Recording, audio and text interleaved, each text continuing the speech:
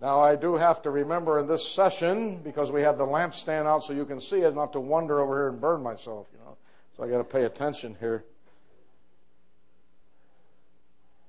We have talked in this last session about room number 1 in God's sanctuary called the holy place. Understanding that functions as a parable about Christ and His gospel and His church.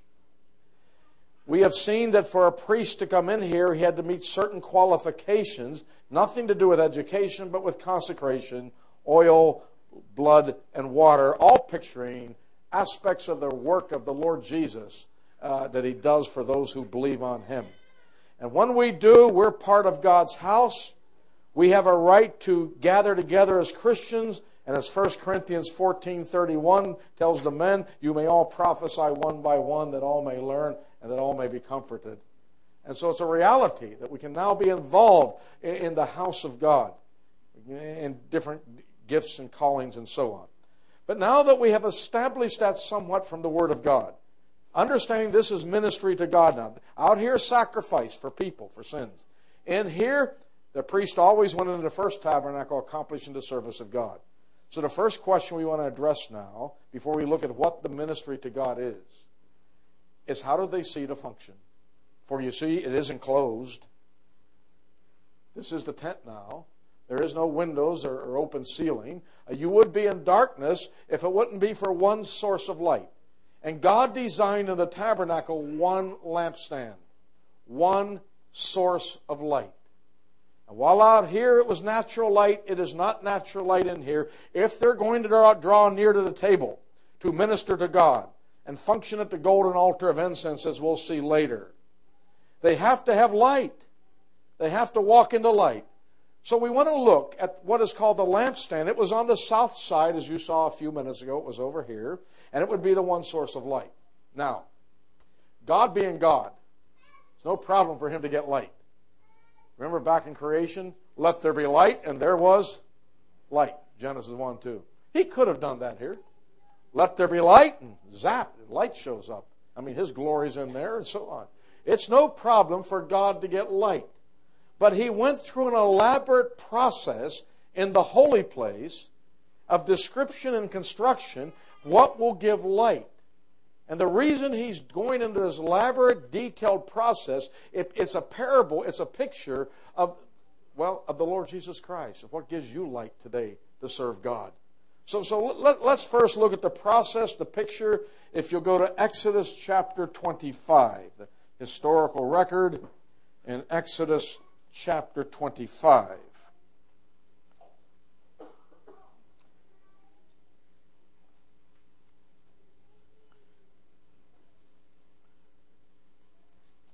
And we'll come down to verse 31. Exodus 25 and verse 31. Here's the instructions from God about this lampstand. Verse 31, and thou shalt make a candlestick of pure gold. Of beaten work shall the candlestick be made. His shaft and his branches, his bowls, his knops or buds, and his flowers shall be of the same. Now the first thing I want to say, most of you know I'm reading out of the King James Version. You heard the word candlestick. But you look at it, you say, I don't see candles here. I see oil-burning lamps. And indeed they were oil-burning lamps. And so some translations will call it the lampstand, and that is correct. But let's understand what's happening here. Sometimes what is used by people, the name sticks. Let me give you an illustration. Some of you are old enough to remember that when you wanted to keep your meat cold years ago, you had this insulated box. You put big hunks of ice in it. Called it an ice box. An ice box.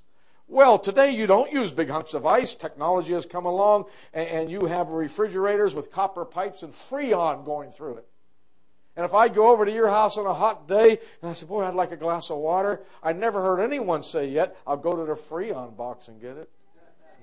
You say, refrig or ice box, because the generic name sticks.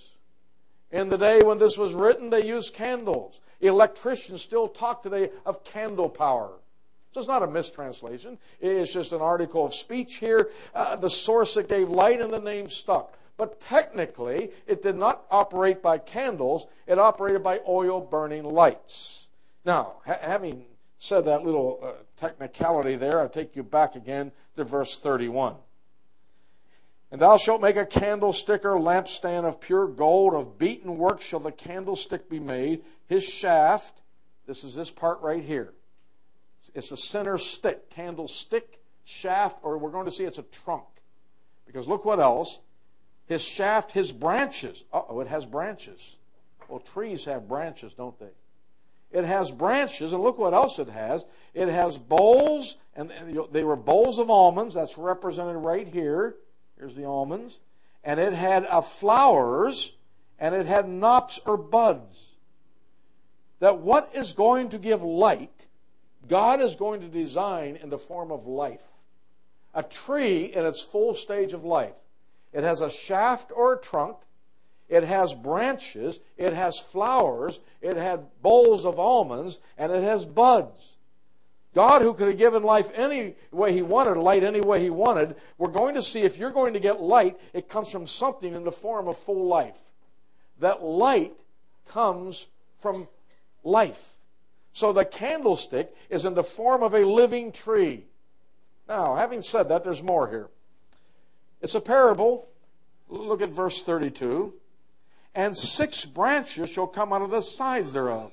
3 branches of the candlestick out of the one side, and 3 branches of the candlestick out of the other side. Here's your stick or your shaft or your trunk. Out of one side, 3 branches. 1, 2, 3. 1, 2, 3. So you have 6 branches. We're going to do a little math today. It gets interesting. You've got 6 branches according to the Word of God. And you have the center shaft, the stick or the trunk. Now, having said that, look at verse 33. Verse 33. 3 bowls, that's those bowls, almond bowls. 3 bowls made like unto almonds, with a knop, that's a bud some of you will have, and a flower in one branch, and 3 bowls made like unto almonds in the other branch, with a knop and a flower, so in the 6 branches that shall come out of the candlestick. So what you have in each branch, you have 3 bowls of almonds, with its 3 flowers, with its 3 buds. So you have a set of almonds, each has a flower and a bud, and repeated 3 times. 3 it said. So here's one set, here's the second set, here's the third set. So that one branch has, I'm going to call them entities, has 9 entities. It has 3 bowls of almonds, it has 3 flowers, it has 3 buds. 3 sets for each branch is what it said. So that one branch now has 9 pieces, isn't the best word, 9 entities to it. But how many branches were there? 6 branches. So let's do a little math. If each branch has 9 entities to it, 9 times 6 is 54. So at least considering the branches, we have 54 entities on this one source of light, the lampstand. But we can't forget about the center stick, the shaft, which would function as a trunk. So look at the next verse here, verse 34. And in the candlestick shall be 4 bowls made like unto almonds, with their knops or buds and their flowers. Verse 35 will tell you the placement. And there shall be a knop under 2 branches of the same, and a knop under 2 branches of the same, and a knop under 2 branches of the same, according to the 6 branches that proceed out of the candlestick. So in relationship to where these sticks would come in, verse 35 is showing you the relationship of where they connect to the shaft. But again, verse 34, this trunk itself has 4 sets. So it's going to be taller, just like you see here. It's going to be higher, because it doesn't have 3 sets, it has 4 sets of 3. So if it has 4 sets of 3, the bowl of almonds, the flower, and the bud, 4 times 3 is, now we have 12 entities. So, with the branches you have 54, with the shaft stick itself you have 12. 54 and 12 are 66. Do you know anything else that has 66 connected with it that gives us light today? Thy word is a lamp unto my feet and a light unto my path. Psalm 119, verse 105. The entrance of thy word giveth light. People tell me today details don't matter in the house of God. I beg your pardon. I'm sure glad they mattered then. Moses was to make it according to the pattern. Look here, if you would, at verse 40. Verse 40, the purpose was to give light. Look at verse 37. And thou shalt make the 7 lamps thereof, and they shall light the lamps thereof, that they may give light over against it. And the tongs thereof and the snuff dishes thereof shall be of pure gold. Of talent of pure gold shall he make it with all these vessels. And look that thou make them after their pattern, which was showed thee in the mount. When it comes to the house of God, there's a pattern. And he followed that pattern. And it has 66 entities with it. And it will point us to the blessed Word of God long before the Word of God was ever complete. And now it has 66 books. Now if you take the shaft with its 12 and take one side with its 3 branches, 9 times 3 is 27 plus 12 is 39. Guess how many books the Old Testament has? 39. The final 3 branches, 9 times 3 is 27. It has 27 books. And so we have a picture of the Word of God here. Now also we have these oil-burning lamps that sat in the candlestick. And there's 7 of them. The 6 branches held them, as well as the shaft itself. And the energy that made them burn was the oil. And so you have 7 oil-burning lamps, but you only have 6 branches. 6 branches. And so you have a 6 connected with this and a 7 connected with it. Now, we were talking about numbers last night. 7 is whose number in the Bible? God's. He rested on the 7th day after he created. Number of perfection, completion. So there's a number often associated with the Lord, and it has that number on this candlestick, 7 lamps. But man also has a number. You know what man's number is? 6, because he was created on day number 6. There's 6 branches. So it has something to do with man's number, 6, and it has something to do with God's number and the 7 lamps, and so on. And so what gives light is in the form of full life. Now, having said that, it was only a picture. What is the one source of light that God expects you to function by today? Well, let's go to John chapter 1. New Testament now, the reality in Jesus Christ our Lord. Gospel of John chapter 1.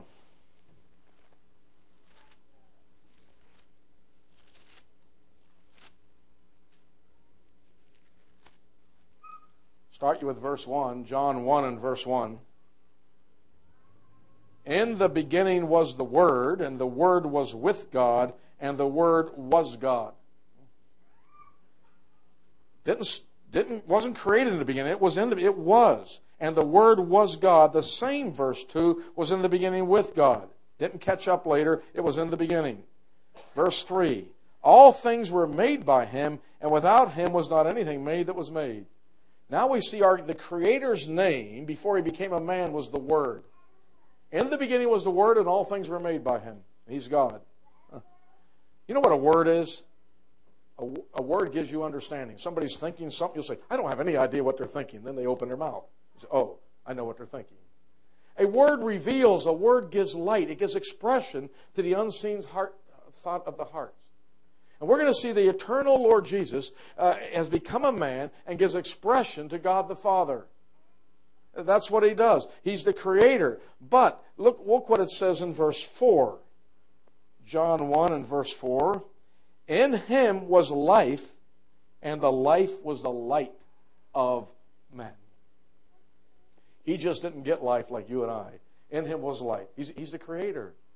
He is life. But the life is the light of men. So that from Jesus Christ, who is life, comes light. See God's lampstand? It's in the form of life. He didn't make it in something else. He made it in the form not of a diamond, but a living tree. And it gives light. So that light comes from life. Picturing the Lord Jesus. In Him was life, and the life was the light of men. Now, let me take you to that famous verse in verse 14. John 1 and verse 14.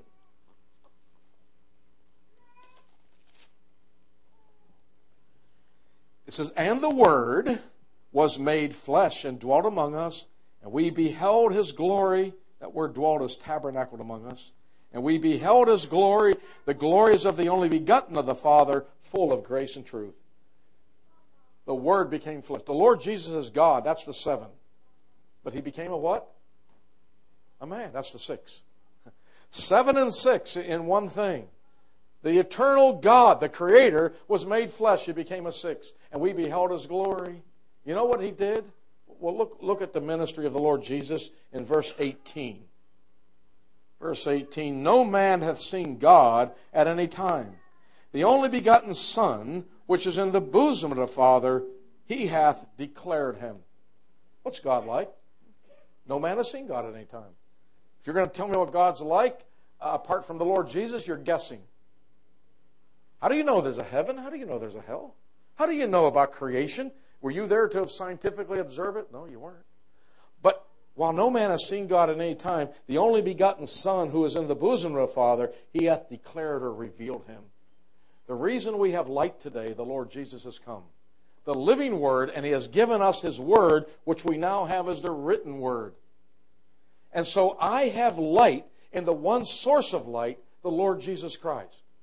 I don't need him plus philosophy plus psychology. No. There was only one source of light, the one lampstand. Pure gold. It was made out of pure gold. And he is the one source of light. He declares him. How do I know there's a heaven? I've never seen it. I'll tell you how I know. In my Father's house are many mansions, the Word said. If it were not so, I would have told you so. I know it because he has come and told us he's been there. How do I know there's a hell? I don't want to believe there's an everlasting flames. How do I know first there's a hell? The rich man also died, and in hell he lifted up his eyes, being in torment. Luke 16:23. I know these things absolutely. Like if we would turn the lights out and make it pitch dark in here, and I would take my laser pointer and hide it somewhere, and I say, go find it. I trip over those little things out of the floor. I'd run into that. I have no idea how I find it. But if I turn the lights on, you come and you say, here it is. I say, you can't be so sure. What do you mean I can't be so sure? Right here it is. I know for sure. When you're in the light, you can know things for sure. And he has come and he has told us about God and the necessity to be saved. If you die in your sins, where I go, you cannot come. You see, God has come to earth and he's living, but he's light. And then he's given us his word, the Bible, in 66 books. God has expressed himself to man in the person of the Lord Jesus Christ. Now, having said that, go back to verse 4, if you would, of John 1. Something interesting here. John 1 and verse 4 says, in him was life, and the life was the light of men. Watch that order carefully. In him was life, and the life was the light of men. Did you notice the source of light is life? It doesn't say the light is the life of man. It says the light, in verse 4, it says the life was the light of men. That light comes from life. Look at the ancient picture. Where is the light coming from? Something in the form of life. So that if you want light, it has to come from life. And the Lord Jesus Christ is eternal life. Let me show you another verse. Go to John 8:12. John 8:12.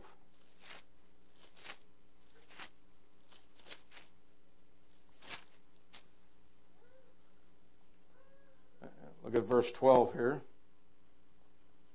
Then spake Jesus again unto them, saying, I am the light of the world. He that followeth me shall not walk in darkness, but shall have the light of life. You won't be in darkness. You'll see, you'll know God. You'll know truth. And you'll have the light of life. Once again, light comes from life. In him was life, and the life was the light of men. So it's only one source. God made it simple. 7 and 6 and pure gold, and points to the Bible, and what a picture God has given us. You know, oftentimes in our zeal to win the unsaved who are still in darkness, you know what we try to give them? We try to get them to see the light. We'll argue this and debate this, and they'll say, I don't see it. They don't see it. They're blinded. They're in darkness. And we think if we can educate them and just give them all the facts, and not to say there's not a time to answer questions, but all they have to do is see the light. That's not what the picture says. They need life. And once they have life, once they have Christ, guess what's going to happen? They'll see the light. The light of life. You get Christ. He that hath the Son hath life. He that hath not the Son of God hath not life. When the living Lord saves you and comes into your heart, I want to tell you the lights come on. Let me show you another verse on this. Go to Ephesians chapter 4. The book of Ephesians chapter 4, please.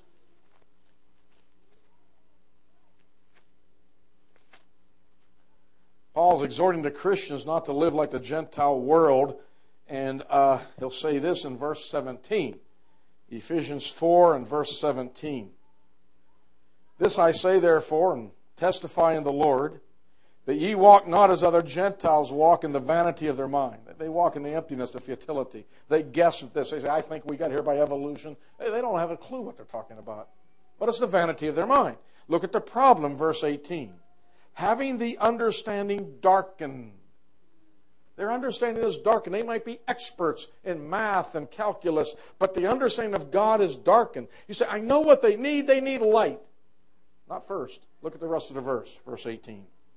Having the understanding darkened, being alienated from the life of God.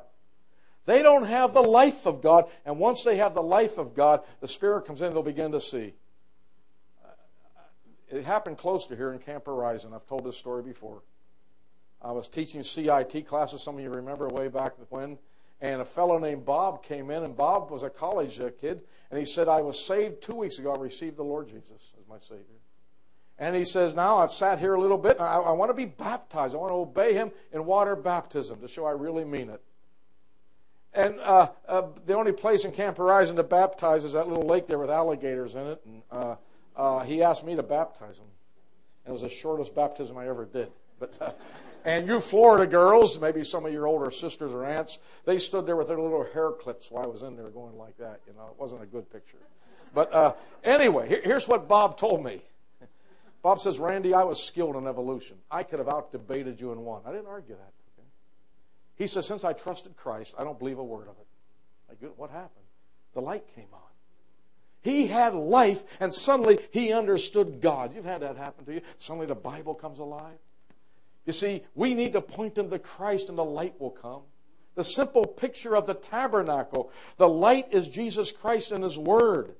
And when they receive Him, they'll begin to understand, not everything overnight, but they'll begin to understand that light comes from life.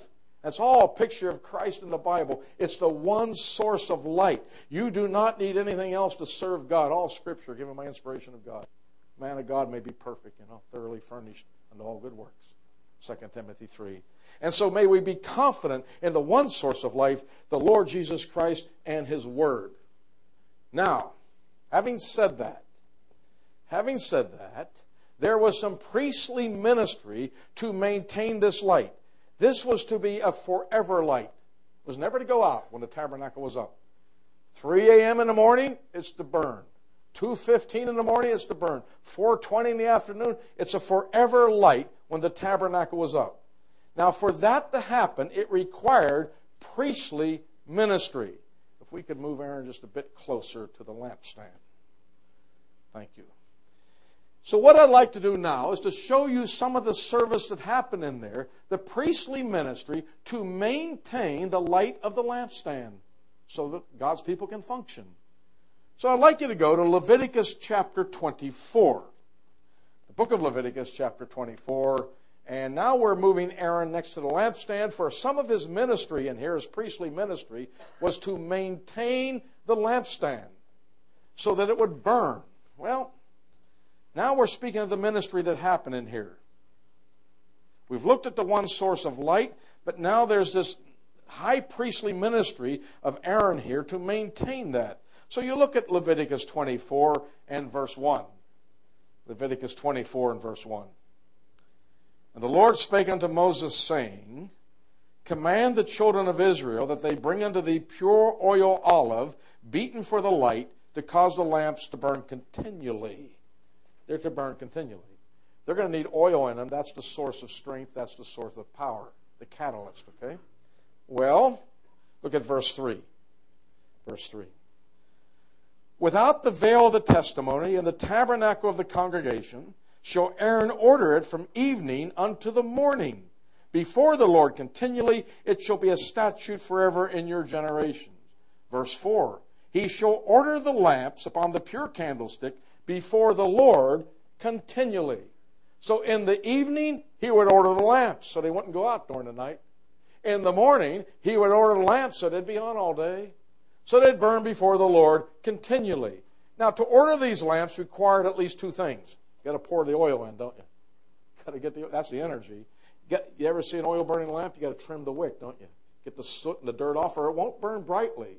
So that he had a priestly ministry of pouring in the oil and trimming the wick, ordering the lamps before the Lord continually. Some might say, well, sounds good. But you see all these tents out here, they're never going to see it because they're not allowed in here. Only the priests were. And so it's not going to help many people. And you see, at 3 a.m. in the morning, even the priests aren't in here, they're sleeping. So why waste this oil? Why have this thing burning when it doesn't help anybody? Did you notice who it's for? Look at it again. Look at verse 3. Without the veil of the testimony in the tabernacle of the congregation shall Aaron order from evening unto the morning before the Lord continually. Look at verse 4. He shall order the lamps upon the pure candlestick before the Lord continually. God lived here. And so it was for God's pleasure. Whatever He took in with these colors and the gold and the silver that we haven't even gotten into. Okay? But whatever the glories that pointed to Jesus Christ, His beloved Son, whatever He had pleasure in, it was burning for Him, not for man. Did you know not everything in the church is for you? You say, well, I didn't get anything out of it. I didn't like that music. It doesn't matter. You make melody in your heart unto the Lord when you sing. He has to like it, not you. You say, well, that's not my kind of music. Is it His kind when you're praising His Son? Melody in your heart unto the Lord, Ephesians 5:19 and 20 teach, and so on. And so we got to get away from thinking what happens in here is for the Lord. Is He worth it? It's ministry unto me. And sometimes, if it's not helping the hurting or preaching the gospel, we'll say, you're dead. Wait, be careful when you say that. You know, here they were, shut in a little 30-piece of real estate in the holy place. Big things happening in planet Earth. And here, priestly ministry happened, shut out from the world before the Lord. Christians get together, shut out from the world, but you can accomplish the ministry of God in a world that does not. Don't let anyone intimidate you out of that. It's precious to God. I know I've told this story before, but there's a few here that haven't heard it. That sometimes we look at this, we'll say, that's a waste of time. There's bigger issues out there. The highest ministry there is ministry to the Lord. And the illustration I use is my dear dad, who's still living at 97, though he has some type of Alzheimer's. All right. He, some of you heard me tell you that he grew up during the Depression, back in 1929, he was there. And that's when you didn't know if you were going to eat. You saved everything. But better times came along, and he lived with my wife and I for about 20 years in New York. And it wasn't quite the same, but he didn't even, he just lived with us. But he didn't like me leaving the lights in my office and the house on. He'd follow me, turning them off. I'd come back to a dark room, I'd say, Dad, I like my lights on. Boy, you're wasting money. I said, it's not your money. You don't pay the bills. It's the principle, boy. It's the principle. You just don't waste. And he would do stuff like that. And we'd come home to a dark house. My wife, Sylvia, thought she had to figure it out. We don't want to come home to a dark house. So she bought these little switches that puts the light on a timer. And at 9 o'clock at night, on it comes. And poor Dad, he couldn't figure out how to regulate that switch. But it took him 1 week to figure out if he got on his knees and pulled the plug, it'll never come on. And we'd come out to pull plugs, come home to pull plugs. Mary Beth, who kind of kept an eye on him at that stage, she affectionately called him the Prince of Darkness. He's now in a little Alzheimer's unit. And I went to visit him a while back, and he no longer had his cane. He had this walker. I said, I didn't know he needed a walker. Well, technically he doesn't. But he walked into some lady's room and turned out her light. She yelled at him, he picked up his cane. We had to take it away. And then I go out to see my daughter in Oregon now, Mary Beth, who's now paying her own bills out there. And I left the light on. She said, Dad, turn the light on. I learned from Grandpa, turn it off. She says, you're wasting it. So, people see that as a waste. But, that mentality carries into the church of God. And we look at, well, nobody's getting saved and hurting. Yeah, there's a place for that. I understand there's a place for that. But God has this so you can get here and go deeper. And draw near to this table, as we'll see in a minute, and minister to the heart of God. And the light is not being wasted. It reveals glory to God. Now, we've learned that the Lord Jesus is the light of the world. But He's not here today. Well, is there light in the world? Let me take you to Revelation chapter 1, the reality. The book of Revelation, the revelation of Jesus Christ, chapter 1. And you're going to see what His lampstand is today. Revelation chapter 1. He ascended into heaven. He's no longer in the world. We have His Word, though. But Revelation chapter 1. And as we go there, this is written to the 7 churches.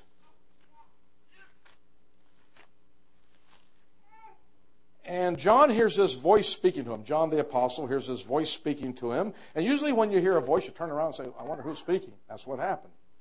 Look here at verse 11. Revelation 1 and verse 11. Saying, I am Alpha and Omega, the first and the last. And what thou seest, write in a book, and send it unto the 7 churches which are in Asia, and Ephesus, unto Smyrna, unto Pergamos, unto Thyatira, unto Sardis, unto Philadelphia, and to Laodicea. Christ addressing the churches. John wants to see who's speaking. Verse 12. And I turned to see the voice that spake with me, and being turned, I saw 7 golden candlesticks. Or lampstands. They were each on their own base, but there were 7 of them. He saw 7 lamps, and they bare light, and they were gold. So he sees lampstands. And in the midst of the lampstands, he looks a little closer, and look at the next verse, verse 13. And in the midst of the 7 candlesticks or lampstands, one like unto the Son of Man, clothed with a garment down to the foot, girt about the paps or chest with a golden girdle or belt. His head was like hair, his head and his hairs were white like wool, white as snow, and his eyes were as a flame of fire, and his feet like unto fine brass, as if they burned in a furnace, and his voice as the sound of many waters. And he had in his right hand 7 stars, and out of his mouth went a sharp 2-edged sword, and his countenance was as the sun shineth in his strength. He sees Christ in the midst. But he doesn't see the baby Jesus in Mary's arms. He doesn't see the teacher Jesus. The world kind of likes a baby. Some people can tolerate the baby Jesus. You know why that's so nice? Babies don't hurt you, do they? You know, babies don't pick your pocket or gossip about you when you leave. Worst they can do is throw up on you, okay? And so everybody loves a baby. But he doesn't see a baby. He doesn't see that. He sees the glorified Christ in all his heavenly priestly glory. As God's judge, a sword coming out of his mouth, shining. And he's in the midst of these 7 lampstands. Now, if he's in the midst of them, and the high priest now is the Lord Jesus, not Aaron, and he's in heaven. This is just a picture. If he's in the midst of them, who will the light show off? They'll show off the one in the middle. And suddenly you learn the calling of the church is to reveal the glory of the Lord Jesus Christ. Why do I say the church? Well, verse 20 is why I say the church. Look at Revelation 1 and verse 20. The mystery of the 7 stars which thou sawest in my right hand, and the 7 golden candlesticks. The 7 stars are the angels of the 7 churches, and the 7 candlesticks which thou sawest are the 7 churches. Only a metaphoric picture. The candlesticks, the oil-burning lamps on a stand, were the 7 churches. So now you get the calling of the church. Unto him be glory in the church by Christ Jesus, Ephesians 3:21. In a world that doesn't, we lift up the praises to God. We lift up His Son and we tell forth His Word. In a world that doesn't, what that must mean to the heart of God.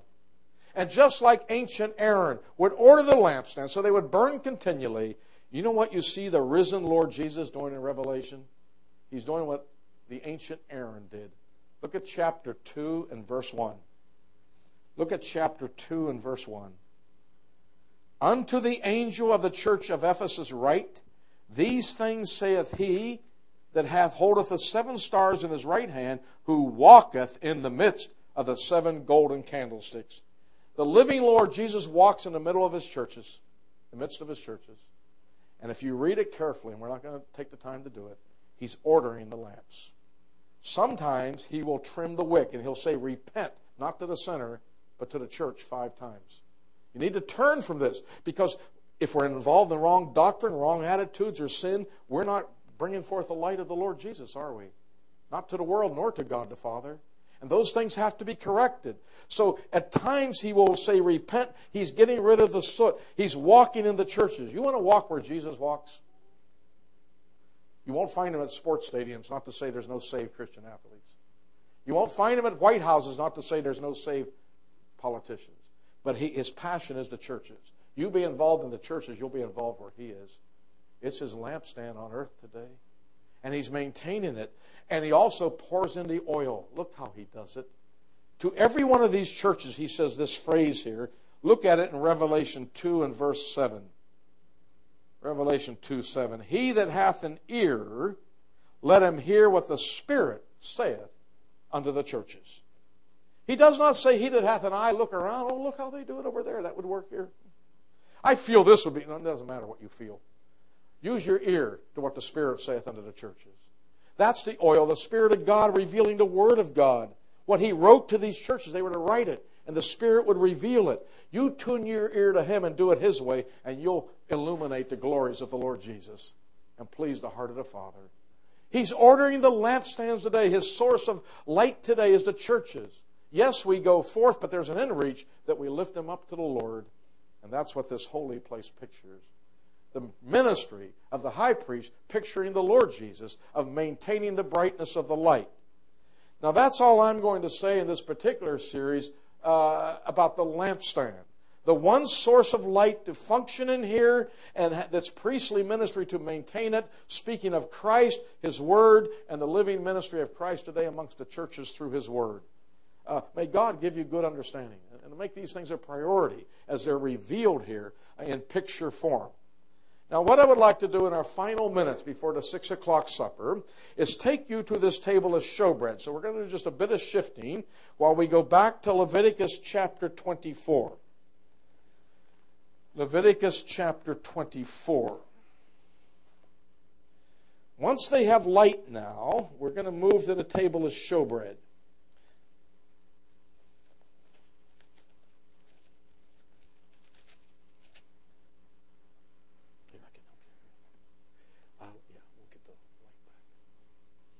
Leviticus chapter 24, please.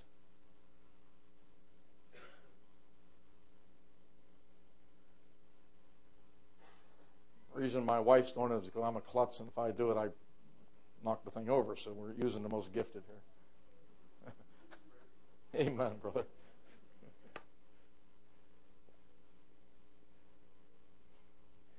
This might help some of you see it better. Others might have an issue. We've already learned that the priest in ministry to God, as they came into this holy place, God said in Ezekiel 44, they shall draw near to my table and minister to me.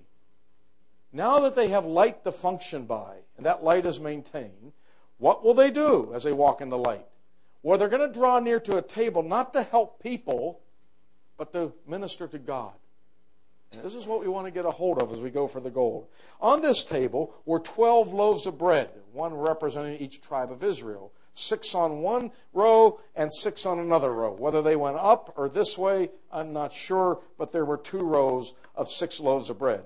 Also, Exodus 25 and Numbers 28:7 teaches there were flagons or pitchers and cups that held strong wine. Strong wine, according to Numbers 28:7, that was poured out as a drink offering on different occasions inside this holy place. So there was strong wine for a drink offering, as well as loaves of bread. So that is the major things that sat on this golden table of showbread or display bread. Now, something happened here. And that's why I have you in Leviticus chapter 24. To see what the priestly ministry in the holy place. For the priest came in here to accomplish the service of God, we learned. So we look at verse 5. Leviticus 24 and verse 5. And thou shalt take fine flour and bake 12 cakes thereof. 2 tenths deal shall be in 1 cake. And thou shalt set them in 2 rows, 6 on a row, upon the pure table before the Lord. So there's your 6 in a row. 2 rows. Verse 7. And thou shalt put pure frankincense upon each row. So it's going to be sprinkled with frankincense. It'll have a scent to it. That it may be on the bread for a memorial, even an offering made by fire unto the Lord. Every Sabbath he shall set it in order before the Lord continually, being taken from the children of Israel by an everlasting covenant. Now, just like the light was to be continual, there was all to be continual bread on here. It is, and did you notice who it's for? Initially, before the Lord. You know, you look here, brothers and sisters and friends, and you see Israel, and a lot of people to feed. But this bread is not for the common person. This bread isn't for the homeless. There's a way to do that, okay? This was to set 6 days, and nobody would take a bite out of it for 6 days. It was before the Lord. It was a memorial that would speak. Well, somebody did say, I am the bread of life. Jesus Christ, His Son. I am the bread of life, John 6:35. It was a memorial to God. And so it pleased the Lord. Now, it sat there before the Lord for 6 days, but because it had to be continual, you would imagine it might start to get stale after 6 days, and they were to put brand new loaves on the Sabbath. So there were always loaves on this table. When they exchanged the loaves, the priest would come in, they'd put 6 new ones on each side, making a total of 12. You know what they would do with the older bread? Look at verse 9. Verse 9. And it shall be Aaron and his sons, that's the priesthood. They shall eat it in the holy place. It is most holy unto him of the offerings of the Lord, made by fire, by a perpetual statute. So they would take the bread that had been there 6 days that God enjoyed, and then his priest on the 1 day a week, which was the 7th day then, on 1 day a week, the priest would eat the bread. And at times there would be a drink offering of strong wine poured out.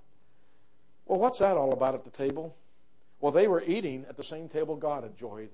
Man and God were eating the same food, the bread of memorial, 1 day a week. Huh? Isn't that something? You know, when you eat together with somebody, it's fellowship. You have people over for dinner, yeah, you want to feed them. But you want to have fellowship with them, don't you? A young man asks a young lady out to dinner, do you think all he's interested in is her stomach? If that was the case, he could buy her McDonald's coupons and mail them to her. She could go get herself a hamburger.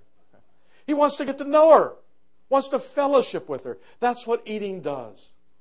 The Lord Jesus knocks at the door, he tells the church, and if you hear his voice, he'll come in and supper, eat with you, and you with him. And so we have this points us somewhere. We get to the New Testament, and in 1 Corinthians 10 we read of the Lord's table. It's in the context of fellowship. In 1 Corinthians 11 we read of the Lord's Supper. You know what we're told? Well, in 1 Corinthians 11:26, believers are told, as often as you eat this bread and drink this cup, you do show the Lord's death till he comes. And so we come together as believers, and the early church did it upon the first day of the week, 1 day a week. Acts 20, verse 7. That's how they did it. And so they came together, and they would eat the bread, which is a picture of the body and death of the Lord Jesus, and drink the cup of wine, or fruit of the vine, a picture of the blood of Christ. You know what 1 Corinthians 10:16 says? The cup which we bless, is it not the communion or fellowship of the blood of Christ? The bread which we break, is it not the communion or fellowship of the body of Christ? We're showing fellowship, that we agree with one another, we agree with God, and man and God eat at the same table. That's called ministry to God. I know it's not feeding the world. I know, but it is ministering to God, that you are enjoying what God enjoys, His beloved Son, the Lord Jesus, who gave His body for you. I want to tell you it pleases the Lord. Did you notice something here in Leviticus 24? Who was to eat it? Aaron and his sons. It was only for the males of Aaron's tribe, Levi, the priest. If you were a woman back then, I don't care what tribe you were born in, if you were a woman, you'd never taste this bread. You'd never taste it. Because it was only for the males, and it was only for selected males.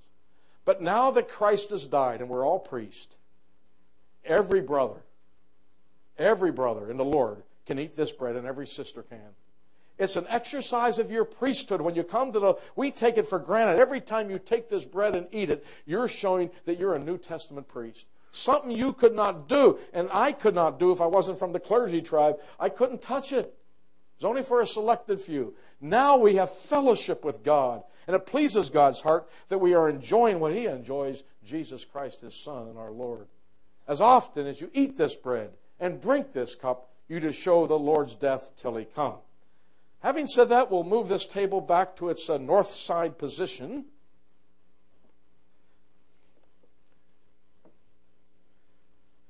We saw the lampstand, speaking of the Word of God, the Lord Jesus, and now His Word through the churches. One source of light, priestly ministry to maintain it. We've seen in that light they will draw near here and they will fellowship with the Lord. A bread of memorial. And we're to break that bread in remembrance of Him. It's a bread of memorial, the Lord's Supper. It's taking us in picture form to higher ground. But let me close before I open up to the brothers for comments and questions. Let me close with a little verse in 1 John 1:7. It tells the believers, if we walk in the light, as He is in the light, we have fellowship one with another. And the blood of Jesus Christ, His Son, cleanses us from all sin. Most Scripture verses are tying this model together. You walk in the light, and as you come to the light and do what it says, confess your sins in that, you have fellowship with God and with each other, drawing near to God on the basis of what happened at the cross. The blood of Christ has cleansed you from all sin. May God give you good understanding. First of all, if you're not saved, you don't start here. You don't start in the church and say, well, I'll come to the Lord's Supper, I'll pray, I'll give. No. You start where God starts. Take your place as a sinner. Lay your hands, as we learned last night, on the sacrifice saying Christ had to die for my sins. It's my fault. And trust the one who shed His blood, that had to go through that awful death because of our horrible sins. And you'll find out you'll be saved. That through this man, Jesus Christ, is preaching unto you the forgiveness of sins. Acts 13:38. But once you're saved, then realize what He's done. He's made you presentable through the water. He wants you to go for the gold, to be involved in the church and draw near to God, to minister unto Him, because you're a priest. And you'll please Him. But having said that, you say, well, I guess that's it. No, there's still tomorrow. We're going to go closer. The golden altar of incense. Yom Kippur, Day of Atonement. The high priest actually went in here one day a year. Got this close. What's that all about? And then finally, we're also going to see tomorrow, we're going to reenact the Day of Atonement tomorrow morning after we talk about the golden altar. And then we're going to see that every believer can now go in here at night. And about all these colors and coverings, but that's tomorrow, Lord willing. Before our supper time here, I see about 8 minutes on the clock. Let me open it up to the assembly, the men of the assembly. Any comments or questions? Or why it's referred to in the masculine gender. Exodus 26. I'm just going to look at it again here. Yes, Exodus 25:21. It uses the word His, doesn't it? What goes through your mind why it might do that? Who is it picturing? Christ, who became a man. I think that's intentional. Best I can think of. The Lord Jesus was a man. Any other thoughts on that? I mean, anybody want to add to that? Yes? The question was, does each branch represent the church? As we progressed in this, we saw, and here's a little difference in Revelation, we saw 7 candlesticks, didn't we?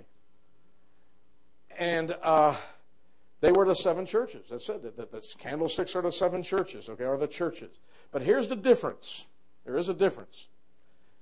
This candlestick was a unit of one. It was one piece, as he just read, one beaten work of gold, and it had 6 branches coming out of the shaft. So I could pick it up here if I dare. I'm not getting tripped. No, I got the cough. It's one unit. The 7 lampstands in Revelation are, and I wish I could picture it for you, and I can't. Each one's on its own base. One here, one here, one here, one here, one here, one here. And the Lord Jesus is in the midst of one like the Son of Man in all His glory. So you don't have one unit in the 7 lampstands in Revelation, but you do have 7 lampstands, okay? So they don't have branches to them because they're all stands. There's 7 of these. If you can make the branches disappear and just look at that, you have 7. And the beautiful teaching is here. Local churches are to do the same thing, but they're not in some earthly organization connected together. Each one answers directly to the Lord. So that what happens in this local church, somebody from a church 10 miles down the road can't come and say, we made a different decision. No, we look to the Lord Jesus. And so the churches are each on its independent base, but they're all to be doing the same thing by the authority of the Lord Jesus. So in Revelation, it's 7 candlesticks, not one candlestick with 6 branches. The branches have disappeared. But the concept's right, what you're saying. That we are the light bearer. And so we're each the stick. And the difference is Israel was one nation under God. They were one nation. So they had one holy city, Jerusalem. But in the church, is the only church in the world in Jerusalem? I come from New York, believe it or not, they're there. Christian churches there in Miami, and I've been in other countries, Singapore and the old country and China, and they're there. And so they're viewed as each one functioning as a light giver, but they're not looked as a branch of an organizational unit. They're looked at as a lampstand. You know who they're to listen to? Not the other churches. He that hath an ear, let him listen, hear what the Spirit saith unto the churches. Revelation 2:7. I didn't get into that, but thanks for asking that. There's a similarity, but there's a keen distinction on how God views the churches in relation to the lampstand. What remains the same is 7 lamps. What is different, each church is a stand, not an not a unit of one. Thank you. Yes? That has been brought up, the church at Ephesus, the Lord says to it, nevertheless, I have somewhat against thee. Thou hast left thy first love. First of all, remember we said he not only poured in the oil and said, he that hath an ear, let him hear what the Spirit says. Pointing to the Spirit of God, the oil speaks of. He trimmed the wick. He would say some things are wrong. In this case, it was attitude. They left their first love. I had the privilege, my wife and I, to tour Ephesus a few years ago, the very city he's writing to. And in that city, there's a lot of remains still there, part of the library, part of Main Street. And as we're going down a portion of the street, the guides, we notice these sockets on the 4 corners of these slabs of pavement and then a little hole in the middle. And we said, what's that? And the guy says, well, what they did, they had lampstands in Ephesus, and they would anchor the lampstand in the middle socket and anchor to or place it in the middle socket and then anchor to those 4 things you see on the edge. And when the activity was over, whether it was a parade or something, they would remove that lampstand and go to a different part of the city. Notice what the Lord told this church here in Revelation 2, the church at Ephesus. We've had verse 4 brought before us. But here you see, if they didn't repent, if they didn't deal with the problem here in Revelation chapter 2, as I get there, he says here, verse 5, remember therefore from whence thou art fallen, and repent and do the first works, or else I will come unto thee quickly and remove thy candlestick out of his place, except thou repent. They didn't know exactly what he meant. The testimony, the light that was given in that area. You know, for hundreds of years there was no Christian church in Ephesus. I know a few who are working over there. There's been a bit of a revival. The testimony, the light was removed because they left their first love. Probably the easiest analogy I can think, brother, is if you take the marriage relationship and remember the honeymoon in that first year, you do everything for anybody, her, and then the children come and job pressures. And sometimes you have to renew those things, don't you? And you start to leave that zeal and passion you had for each other. And I think that's what it means here, to leave your first love. We still have the motions. They still examine people and they still did this and that. But they did not have that love and that burning zeal. And he says, you leave that and you can lose the whole testimony thing. And it happened in history. Somebody can add to that, but that's my understanding of that. Anybody else? Yes. He asked, why did I stress strong wine? Because in Numbers 28:7. Let me read it to you. In the King James, it will say strong wine. I know I have some Spanish people here today. Your translation will say strong wine. I think the King James will say strong drink. But anyway, or the best wine. But you go to Numbers 28. And the reason I was stressing it is to give the biblical quotation. Numbers 28. If my memory serves me right, and it might not, verse 7, verse 7. And the drink offering thereof shall be the 4th part of a hin for 1 lamb. In the holy place shalt thou cause the strong wine to be poured unto the Lord for a drink offering. Unto the Lord for strong wine. Now the reason I stressed it, at the Lord's Supper today, we not only have bread, we have wine, or the fruit of the vine. So I wanted to show that both were on this table. And God has a spiritual table today that has both in remembrance of a memorial of His Son. I simply stressed it to quote it and to show that both elements were there. Not to stress it that you should go out and drink strong wine tonight. It was done in the holy place. I think our time is up then, and I'm going to call... Oh, yes.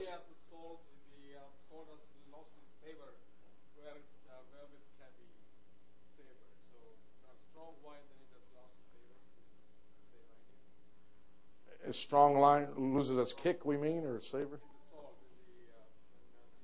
I know about the salt and the savor. I'm really not an expert on the strong wine. I'm sorry. I don't know unless somebody knows. Okay, Brother Tim. And we have 2 more sessions tomorrow, but he'll give you the closing announcements. Lord willing.